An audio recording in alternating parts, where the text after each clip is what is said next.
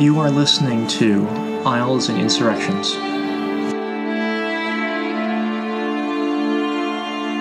Your guide to Britain's rebellions and civil wars, with your host, Declan Pollard. Hello. Thank you for tuning in to the inaugural episode of Isles and Insurrections. I'm Declan Pollard, a first-year history student at the University College London, and your host for the upcoming episodes, and hopefully seasons, where we will be taking a look at the British Isles and their historical penchant for outstanding rebellions and civil wars. This season, we are examining the English Civil Wars, or, as they are otherwise called, the Wars of the Three Kingdoms, which took place from 1642 to 1651. Each episode will be focusing on a specific war. For example, the First English Civil War. And the last episode of this season will encompass the significance of this time period and how it has influenced the United Kingdom as we know it today. Now, this first background episode is crucial to the entire season. Aside from being an exciting era full of intrigue, mystery, and drama, the wars are a bit of a complicated mess. I say a bit of a complicated mess when I should say downright impressive in their complexity. The reason stems partly behind the great many actors that are involved. You first have entire nations such as Scotland, Ireland, and England. I apologize to any Welsh listeners I may have for the unfortunate absence of their country. All these nations have their own agendas, strengths, and weaknesses. Then you have individual characters, such as Charles I, his son Charles II, Cromwell, General Fairfax, General Manchester, Cromwell's son Richard, Mary Queen of Scots, and many, many more. With so many actors to keep track of throughout this long story, it can get very, very hectic. But any and every story has characters. This period is truly a doozy because of religion. We really only deal with one religion in this tale, that being Christianity, but the complexity comes from the sheer amount of religious factions that are involved, and remembering who subscribes to what sect, and how this motivates their actions. To fully understand the English Civil Wars, we have to have a good grounding in the history before the conflict, and we have to get a feel for what it led to its initial outbreak. This is critical.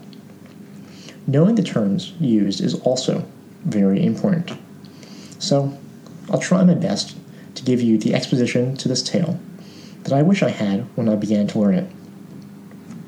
I'll first explain the differences between the religious sects that are involved, and then we'll go nation by nation, starting with England, then Scotland, and then Ireland, and explain how they got to be where they were by the year 1625, the year when Charles I ascended to the throne.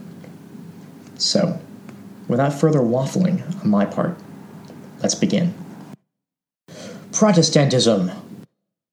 One of the big religious granddaddies in this story, founded by that famous monk, Martin Luther, in 1517, when he published his 95 Theses, lamenting what he thought were inherent problems with the Catholic Church. Protestant beliefs conflict with Catholic beliefs. First and foremost, Protestants do not acknowledge the Pope as God's representative on earth. They also believe that all Christians have a personal relationship with God through prayer and do not need anyone in between, for example, a priest. Protestants also do not believe in eating bread and drinking wine during services as the figurative flesh and blood of Christ, also called transubstantiation. An important point to note, Henry VIII brought the previously Catholic nation of England under Protestantism in 1532 when he renounced the Pope and established the Church of England, or the Anglican Church, with the monarch as head, determining religious doctrine. Anglicanism. A subsect of Protestantism. For the sake of our story, there isn't much to say on Anglicanism That's different from Protestantism. But it is important to remember that Anglicans are adherents to the Protestant Church of England. For simplicity's sake, I'll be referring to Anglicans as Protestants during these episodes, and the Anglican Church as the Church of England. Puritanism. Another subsect of Protestantism, Puritans gained their name from their mission to purify the Church of England. This movement maintained that England had only been partially reformed when Henry VIII formed the Church of England, and that in the Church still lurked Catholics and Catholic influences. They desired to purge the institution of these Catholic remnants and cried for purity during services. Also sometimes called separatists, Puritans are largely famous because some went off to the New World as their practices were not looked upon favorably in England. Presbyterianism. Once again, another subsect of Protestantism. In our story, we don't have to go into detail about Presbyterianism. Just know that as Protestants, they differ from Protestantism only in the way that their church is governed. Presbyterian churches are locally governed by a council of elected elders.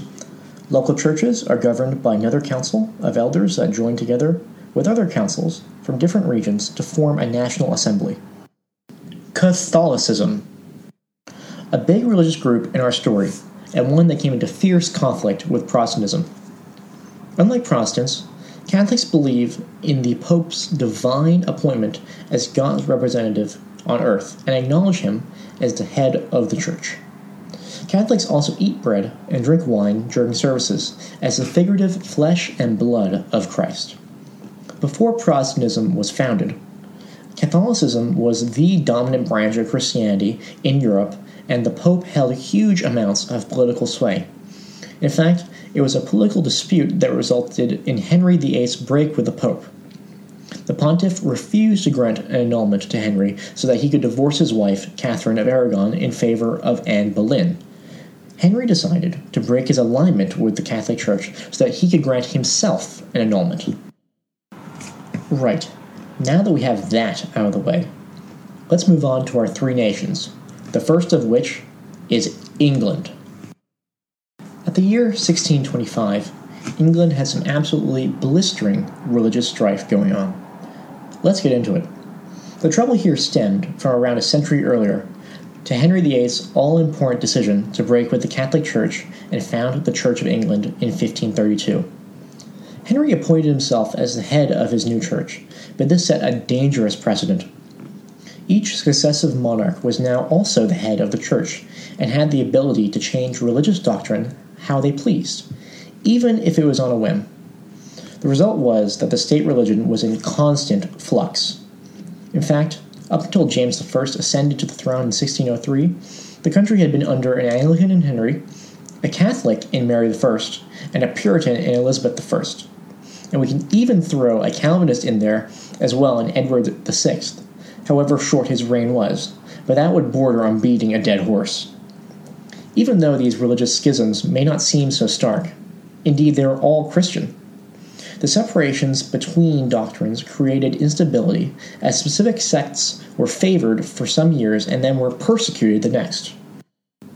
When James I began his reign in 1603, he perhaps realized the precarious religious state England was in and decided on a path of slight religious tolerance. He tried to include as many factions in the Church of England as possible, throwing in all manner of Protestants as if he was trying to make a meal of last night's leftovers. He stated that he would not enforce the penal codes passed by Parliament that specifically persecuted Catholics, famously saying that he would, quote, neither persecute any that will be quiet and give but an outward obedience to the law, unquote. However, some Catholics hope for more than just mere toleration from James I. See, James's mother was Mary, Queen of Scots, who was a Catholic martyr. We'll go into Mary's story later in the Scotland portion of this episode, but because of James's parentage, some Catholics thought that he may attempt to return England to Catholicism. And boy, were they sure disappointed when they realized that James was not going to reunite with the Pope. Angered by this discovery that only time could tell, some Catholic extremists hatched a conspiracy to assassinate James and all of Parliament in the House of Lords as the king opened Parliament in 1605 in what is now known as the Gunpowder Plot. Piecemeal, explosives were smuggled into the basement of Parliament in preparation for the 5th of November opening. However, an anonymous letter tipped off the authorities before the plan could come to fruition. On the night before the opening in the House of Lords, a search was conducted on the basement below the hall, and Guy Fawkes was found guarding 36 barrels of gunpowder, enough to reduce the hall to ash. Fawkes was then tortured, eventually giving up the names of those he conspired with. All were sentenced to the traitor's death. They were hung, drawn, and then quartered, their pieces sent throughout England.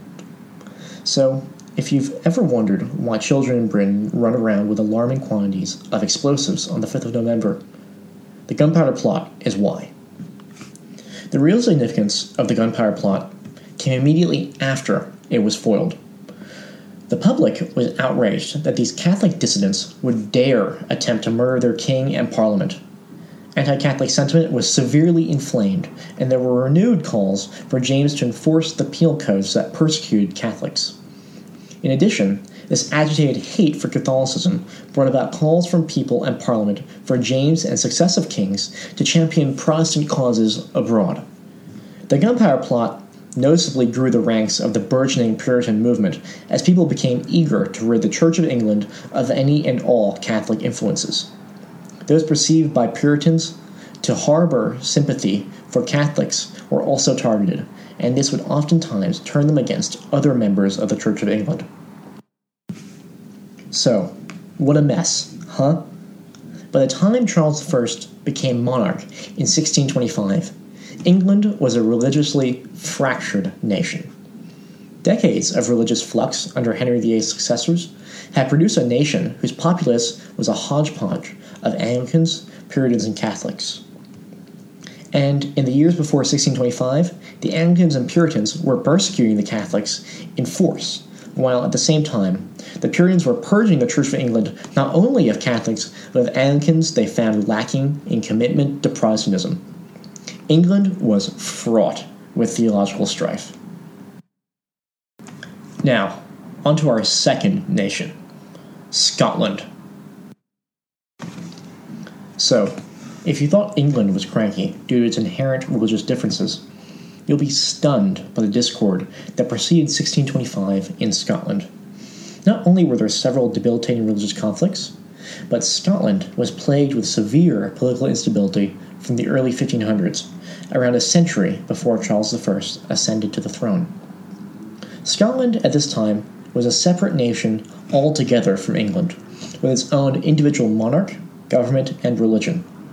Indeed, the country was piously Catholic when Henry VIII to the south broke with the Catholic Church in 1532 and made England Protestant under his new church. At the time, James V led an extremely opulent court lifestyle. His extravagance, however, came at a cost, and he was rapidly draining the government coffers. To get a bit more spending money, James V cunningly entertained some Protestant beliefs from newly reformed England, which frightened the Pope. The Vatican, fearing that another country may fall to Protestantism, granted James V a tax break to convince him to remain with Catholicism. But this flirtation with Protestantism was not without cost. James V's actions shifted the state religion into somewhat of a gray area, where Protestantism was tolerated, but Catholicism was the state religion. This led to a small fracture in national belief, as a minority of Scots began to practice Protestantism. This delicate balancing act between the two sects was upset when James V died in 1542, leaving the infant Mary, Queen of Scots, as monarch. Scotland was soon thrust into chaos, as Protestant England and Catholic France, two dominant powers fighting for religious and military hegemony, vied for the Scottish throne by trying to marry one of their countrymen to the infant Scottish queen in what became known as the Rough Wooing. Henry VIII, then monarch of England, attempted to force the Scottish government into accepting their offer of marriage by repeatedly invading Scotland. France, in turn, provided the Scots with arms and supplies to defend themselves against England's incursions. In the end, and after some scuffles between France and England on the continent, the Scots, well, really more like the French, saw victory against the English in 1546, and Scotland returned to staunch Catholicism. Protestants were no longer afforded the same tolerance they enjoyed under James V, and most fled Scotland for fear of being outed in a Protestant witch hunt. Scotland saw peace until 1558, when Mary, Queen of Scots, married Francis II, heir to the French throne, and went off to join her husband in France. However, their marriage proved a difficult pill for the Scottish to swallow. A secret clause in the marriage contract all but handed control of Scotland to the French, but this clause was a badly kept secret and became common knowledge. The Scots were faced with a decision: hand over their sovereignty to a foreign French monarch, or scorn the ally that helped them resist Henry VIII's advances during the rough wooing, and take their chances against their enemy, England. The Scottish Protestants that remained were in an especially precarious situation at this point. Hemmed in by Catholic England under Mary I on their southern border, and an ever-encroaching Catholic France, just a short time away from assuming full control over Scotland, Scottish Protestants were truly stuck between a rock and a hard place in 1558. However, all was not lost for the fledgling Scottish Protestants, as later that same year, the Protestant Elizabeth I ascended to the throne, giving them newfound confidence. Although Protestants only made up a small minority of the Scottish population, there were several high-ranking Protestant noblemen, known as the Lords of the Congregation, with significant influence. Spurred on by Elizabeth's ascension in England, they began a Protestant insurrection in Scotland, beginning the Scottish Reformation. Soon afterwards, a mob swept through the city of St. Andrews, the seat of the Scottish Catholic Church, and ravaged the cathedrals, smashing Catholic symbols and whitewashing church walls in a flurry of iconoclasm. The movement then deftly used the printing press to legitimize the insurrection, stating that it was less about instating Protestantism and more about throwing off the shackles of impending French rule. By 1560, all the nobility supported the insurrection, and a new provisional government was formed. It formally rejected any relationship with the Pope, and Scotland became a Protestant nation. However, an end to the chaos that had engulfed Scotland since James V's death was still far off. In 1561, Mary, Queen of Scots, arrived on Scottish shores from France. Her husband, King Francis II of France, died prematurely at 16, and Mary had decided to return home. As the legitimate ruler of Scotland, the Queen was more or less welcomed by the provisional government. When in power, Mary tolerated the new Protestant Scottish Church, but the Church itself was less than happy to be under a Catholic monarch. The Church then fractured over the contentious issue of Mary's private Catholic masses, pitting centrist Protestants against conservative Protestants. The Queen tried to hold these conflicting sides of the Church together, and indeed society, through tolerance. Her plan was to wait out this still ongoing Scottish Reformation, and things were going well for Mary until her new husband, father to the aforementioned James I, was murdered. Things began to fall apart when Mary remarried to the Earl of Bothwell, one of the suspected conspirators in her late husband's death. Bothwell had no shortage of enemies in the Scottish nobility, and most wanted to see him gone. Finally, in 1567, the nobles rose up against Mary and imprisoned her to negate Bothwell's influence. A month and a half later, the conservative faction in the church saw an opportunity to rid themselves of this Catholic monarch. They staged a second coup, and Mary was forced to abdicate in favor of her son, the infant James VI, who would later become England's James I. Mary's forces, however, still sought to fight against the Protestant conservatives, and so what ensued was 6 years of civil war, which ended in Mary's execution in England and a conservative Protestant victory in 1573. The Scottish population, weary from decades of tumult, was not immediately fond of the new regime. To combat this, the new government asked George Buchanan, a famed scholar, to persuade the populace of its legitimacy. The argument Buchanan made in convincing the Scottish population of the new regime's right to rule in his several books is a significant one, and one that echoes Thomas Hobbes's Leviathan that will be published around a century later. Buchanan asserted that since the Gaelic kings of Scotland were selected via election and not by divine appointment, Scottish monarchs had a contract with the people they governed, and were therefore not above the laws of the land. If the monarch breached their contract with the people, law dictated that the populace could take action against the monarch like any other individual that scorned a legally binding agreement, thus justifying Mary's forced abdication. This was a rather groundbreaking assertion on Buchanan's part. At least in the British Isles, it was always thought that the king or queen had a sort of divine legitimacy.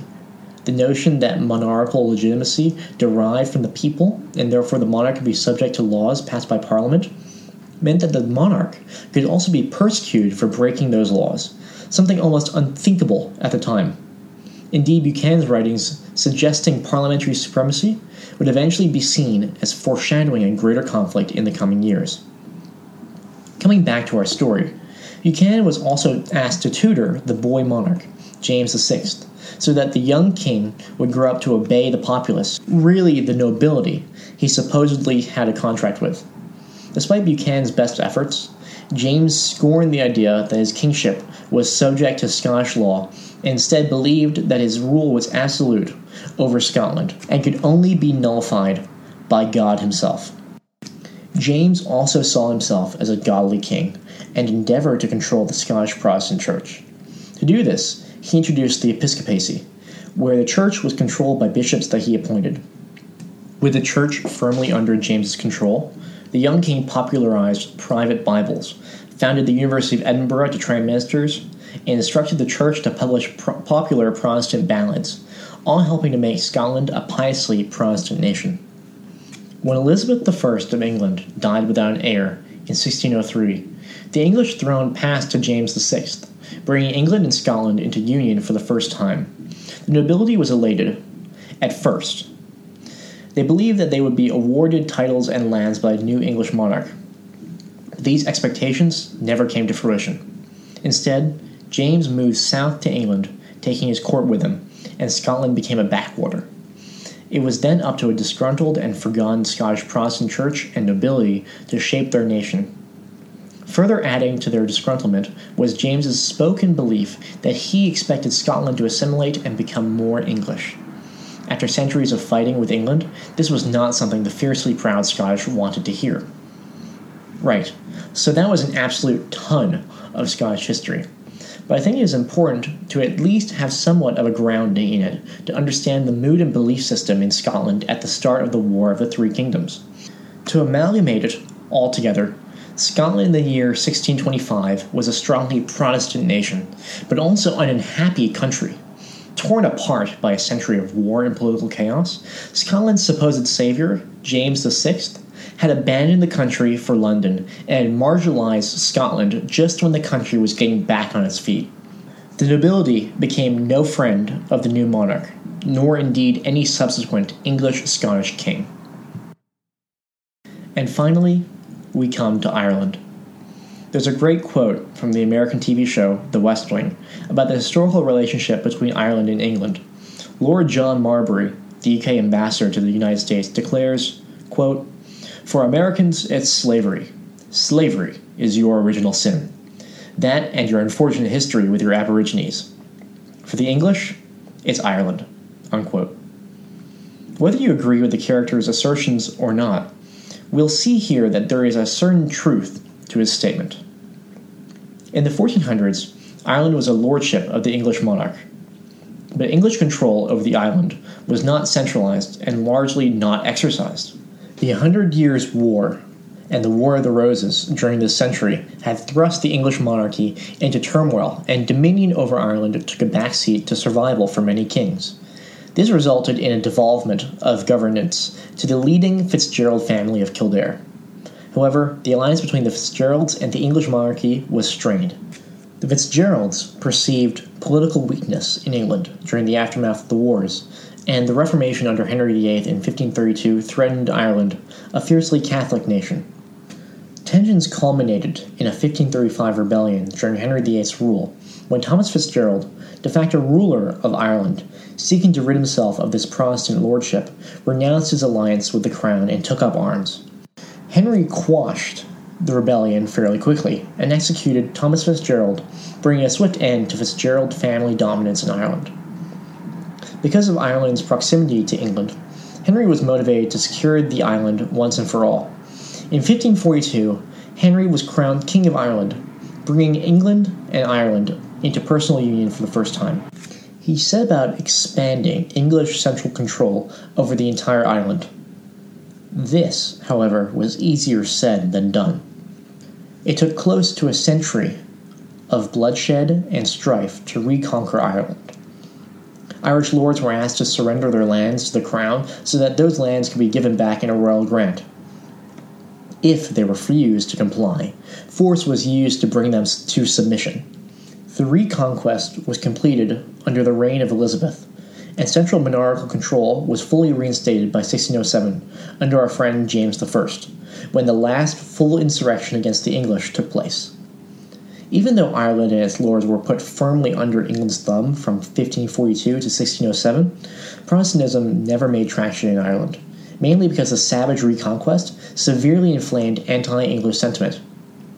Among one of the most hated strategies used to accomplish this reconquest was the practice of forced plantation. From 1550 to 1600, many Irish Catholics in Munster and Ulster were booted off their lands to make way for Scottish and English Protestants, resulting in a European trail of tears as the native Irish traveled to other counties in harsh conditions with little food, seeking new and often much less fertile lands. Apart from forced plantation was also the enforcement of penal codes persecuting Irish Catholics for their faith, which certainly did not endear English rule to the native inhabitants.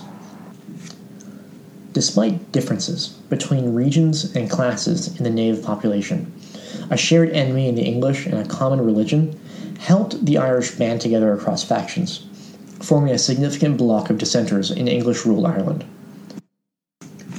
So, in 1625, Ireland was occupied by a native populace, united by Catholicism and by a resentment for English rule and religious persecution.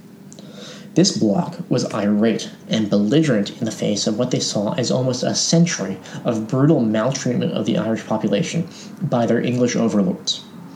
Many were looking for the right time to strike back, when England was weak and embroiled in another period of political instability.